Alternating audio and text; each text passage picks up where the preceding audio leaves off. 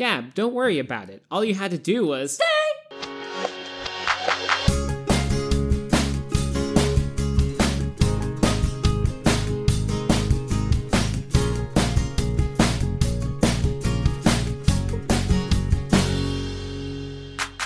Hello, and welcome to Tay to Z, where we chat about every Taylor Swift song in alphabetical order. I'm Devin. And I'm Gab, and we will be your hosts on this journey. In our last episode, we talked about All Too Well and how it is a complete masterpiece. Oh, just a complete masterpiece. Oh my gosh. And today, we are discussing our first song from the 1989 album, All You Had to Do Was Stay, which is the fifth track on 1989, which is different from her previous fifth tracks, which were all slow ballads of loss. And this is a little bit poppier song about loss. Yeah, still a sad song, but not a ballad. But not a ballad. 1989 was released on October 27th, 2014, and this song was co-written by Max Martin. All You Had to Do Was Stay was played live 41 times by Taylor. They were all on the 1989 tour. The song was played live as recorded. During the 1989 concert, smoke would come out of the stage every time Taylor said that high-pitched stay. Smoke would spray out of the stage. Taylor also played a slow acoustic version of this song during her Grammy Museum performance, which was a full acoustic performance. It's a really good version. If you want to listen to it, it's on YouTube. It's called The Sad All You Had to Do Was Stay because it's slow. So it actually goes back to the fifth song being sad and slow. This is one of those songs that kind of is mistaken for just a poppy upbeat song when really it's more emotional and the things she's actually saying are pretty real. Yeah, absolutely. So all of the songs on 1989 are pretty repetitive, which I've seen that a lot of comments on Instagram are saying that her repetition is based on the anxiety of like those songs. So you keep saying all these things. All you had to do was stay. All you had to do was stay. All you had to do was stay because that's an anxiety that she's feeling. A lot of the songs on 1989 have that kind of anxiety thing of, are we out of the woods yet? Like when we get to Out of the Woods. Well, you know, there's songs that are in that part of a relationship where she's anxious about it. And questioning it. And, dissecting each of those different parts of a relationship. Yeah. This song is poppy, catchy, and definitely not the slow power ballad that we're used to on those fifth numbers, but this is definitely a bop. Like, yeah. It's a sad bop. It's got you making all the feels, you know? Like, this is something that you would hear in a club and you would dance to it and, like, scream and sing along to it, but wouldn't necessarily go out of my way to play it in the car.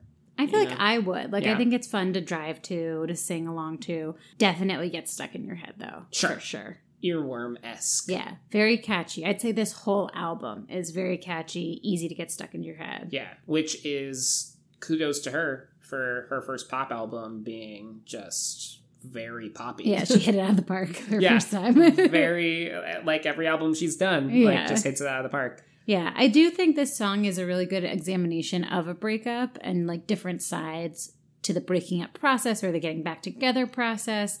Just the idea of all you had to do was stay. Like, you wanted me, you're sad you missed me. All you had to do was stay. You just didn't have to throw me away. Like, that's all you had to do, you know? Yeah, why'd you have to lock me out when I let you in? I know, that line's so sad. Oh. And it's also interesting, this album, she has a lot of car metaphors.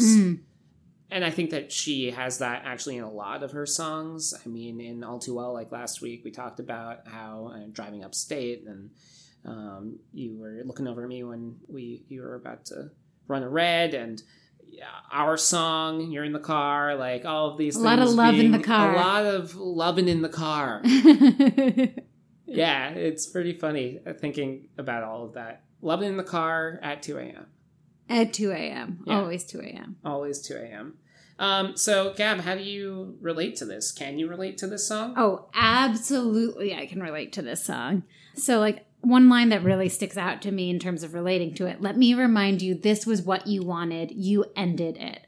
And that feeling of someone who, you know, wants your love and your emotional support after they've already ended a relationship with you.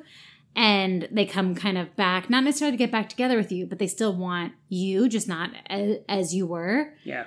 That is like the most frustrating, upsetting feeling. I'm not sure if I've shared on the podcast yet, but I personally have never ended a relationship. I've ended things where I hadn't gotten into one, but I've never ended a relationship. I've only ever been dumped. And it's an experience I have gone through and really connect to. But I have had that feeling of someone wanting either my friendship or my emotional support or me to help them feel better when they're sad after they had already broken up with me. Mm-hmm. And it's kind of like, you could have had that. I'm a great partner. You could have had that if you hadn't ended it. Like, you don't get that part of me. And can I just say thank you to the previous boyfriends who incurred the wrath of Gab, because now I have her and I'm a pretty happy guy. Yeah. I love it. So, thank you. Thank you. Next. The invisible string led her to me. Yeah, absolutely. And like, you know, I'm someone who gives 200% to my relationships. Like, I go all in. And even when I shouldn't, and even when something's not necessarily right, or I know it's not right for my future, I still go all in because that's just like what happens with my heart. Mm-hmm. So that's that whole idea of like someone kind of taking me for granted or throwing me away very much upsets me when I feel like I've given them so much. Yeah. Yeah. So there's just that feeling like, you ended it. This is what you wanted. So you don't get me. And especially certain people wanting to be my friend after a breakup, which, you know, I respect people who can do that. But someone who threw me in a way that was really like harmful doesn't get to have my friendship. No way. Because I'm a pretty good friend. Yeah. So, yeah. Yeah. How about you? I relate to it too, not in a romantic relationship sense, but I've always been the friend usually who has to maintain the friendship. Mm-hmm. I'm the one that needs to reach out, or I'm the one that needs to make the phone call, or I'm the one that needs to make the plans. And there have been a few friendships in my past where I would try and make it work, but that person wouldn't reciprocate. Mm. And so I eventually would just kind of stop trying to maintain that relationship. And then they would come back into my life, or they would text me maybe, you know, like a couple months later and be like, oh my God, let's do this. Let's hang out. Oh my God. And it's like, no, sorry. We're not really friends anymore. Mm-hmm. I mean, it took a lot of effort to try and maintain the friendship, and you weren't having it. So you could have had it. Yeah. You could have had my friendship if you put in the effort. Yeah. But you weren't into it. So I don't need to continue to try. So this week, we're trying out something new. We have a new stinger created by our amazing friend, Peter Lee Nilsson, who is a savant in the audio production world. Mm. And so let us know what you think. Gossip.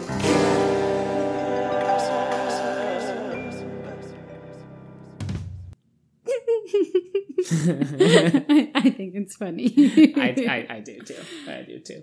Okay, so the 1989 liner notes were a little different than Taylor's past albums.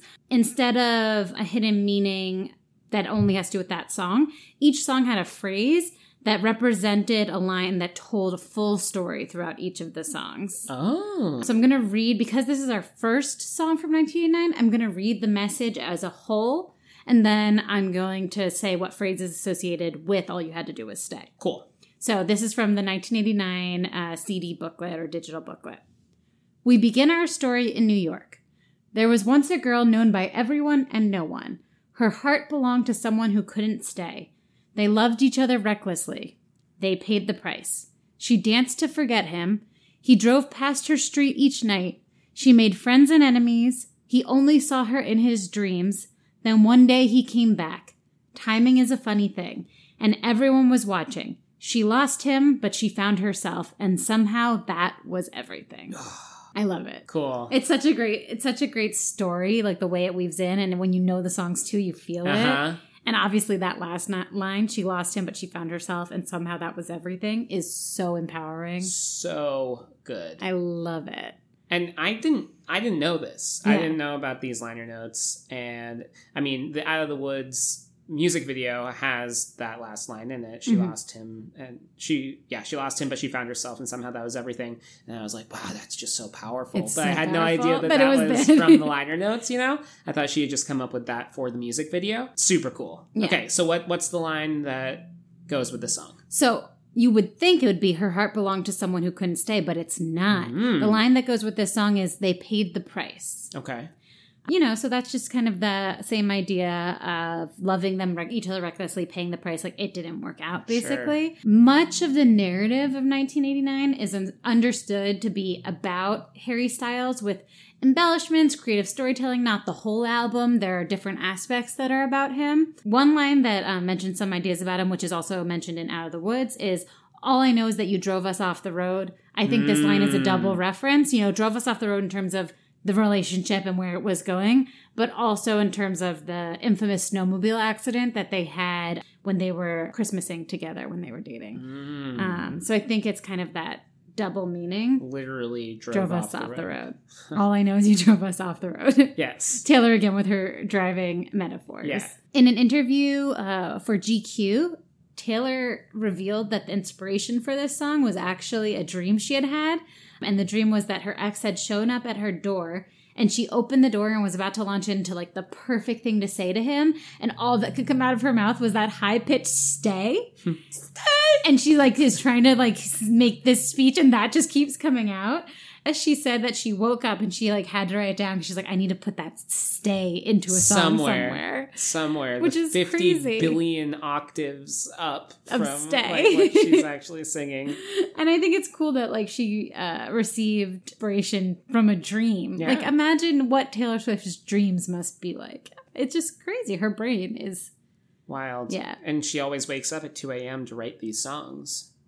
Often is what she says. It seems to be in the middle of the night. Yeah. Yeah. And then when Taylor introed this song during the 1989 tour, she would say, I wish in relationships, just to make them simpler, you only had two options. And option one would be you leave.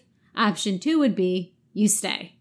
Which I like. You know, I like that idea of, look, you either are in this or you're not. Sure. You know, obviously I love commitment. So I like the idea. Like, you just stay. If you want to make it work, all you have to do is stay. It's a pretty simple idea of a relationship. And I like that.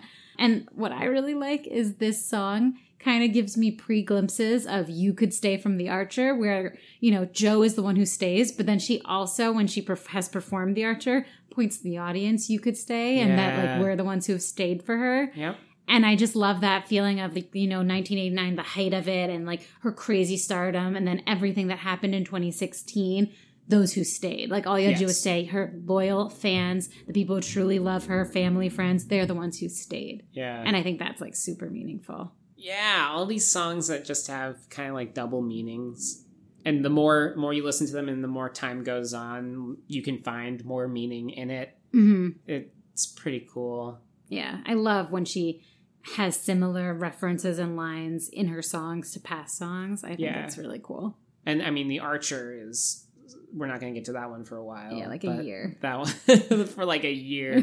But that one is just, it's so good. And yeah, You Could Stay. So it's a really emotional line. So what's your favorite line from All You Had to Do Was Stay? Well, I already said it earlier, but why'd you have to go and lock me out when I let you in? Just has something about it. It's so concise. And I know that I've said this before, that I love how she's able to use her lyrics in a very succinct way, and she doesn't mince words, and she really is able to pare down her lyrics, I think. She must start with like even more lyrics and is able to, you know, edit them out and whatever. But this line is just really hits really hard because Taylor let them in. You did all of the work for this relationship, and then the other person just locks it away. Like, can't open up to her, can't make the same commitment to her as she makes to him. And that's just really hurtful and really sad. And it really makes the song like, whoa, okay, that line's, And it's in the chorus, so it's like, it keeps hitting you with it. Yeah. How about you? So this line, I've like been known to say that I feel like this line like describes my life or like or describes just kind of the way I lead my life, like my philosophy on love and friendship and life. I don't know if that's a good thing or a bad thing, but I definitely relate to it. So it's people like you always want back the love they pushed aside, but people like me are gone forever when you say goodbye. Mm-hmm. I very, very much feel that if someone doesn't appreciate you for who you are, if someone takes you for granted, if someone makes you feel worthless, they don't get you. Like, they don't get to have you. You're worth more than that. And it's not fair that they can have your support or your love or your, faith in them. Yeah. If they say goodbye. Yeah. And, it might be an immature way to look at things, but I also think it's about knowing my worth. Sure. And knowing that people don't get to have just part of me. It's either all of me or like none of me, Right. And I don't have time for people who don't appreciate who I am truly. So I love that line a lot. Yeah. Yeah. And I feel like that might be your Sicilian background as well. Yeah, absolutely. The Sicilian in you is like, I do not forget. That is true, yeah. For those of you who don't know, Sicily is an island in southern Italy. I don't know if everyone knows that. Don't make that face at me. My mother always says, as Sicilians, we forgive, but we do not forget. Yeah. And it's true. And I don't forget people who have, treated me poorly or pushed me aside. Like, I don't forget it. They don't get to have me. And that's the way it is. That's how it's going to be. Yeah. So, Gab, on a scale of 1 to 10 ridiculously high stays, what's your rating for this one? I'm going to give this song an 8. Okay. I love 1989. Yeah. It's just such a fun album. And I think because of the lines in this song that I really relate to, I have to. Even though it's like very repetitive and very poppy, I just connect with this song. So 8 it is for me. You do connect with it, yeah. What about you? I don't connect with it as much. Mm-hmm. So I'm going to give it a 7. Okay. I as well love 1989. And I love most of the songs on this album. This one was one that I kind of skipped over every once in a while, like on a playthrough or whatever, once I've listened to it a bunch early on in the days of me listening to 1989. This was one that I didn't really listen to too much. Mm-hmm. And I always got it mixed up with that other song, that all you have to do is stay a minute. Yeah, that came out way years later, Devin. Well, I'm sorry, but I got the two mixed up a lot. So Taylor was first. Taylor's always first. No, not always, but in that song. I mean, in the grand scheme of things, yeah, she comes first. Yeah. Yeah. So we want you all to keep listening along with us. You can check us out on Instagram at Tay to Z Podcast. Give us your thoughts. Let us know where you rate this song, where in the grand scheme of things you feel it is based on 1989, how you feel about Lover and Folklore, if your thoughts have changed since the song came out. Mm-hmm. And please rate, review, and subscribe to us on Apple Podcasts. This helps make us more visible to other Swifties. So if you could do that, that would be so amazing. We would thank you forever. Even if you're listening to this now on Spotify, just quickly hop over to Apple Podcasts, rate and review so other people can find us. Yes, be like, oh my God, Gab and Devin, they're so funny. Oh my God. Yeah. LOL. Yeah. Or just like, yay, love listening to Taylor Swift podcasts. Yeah. Yeah. So next time, we're going to be delving into our first song from Folklore. Yay! August. So come hang out with us. I'm Devin. And I'm Gab. This has been Tay to Z. See you next time.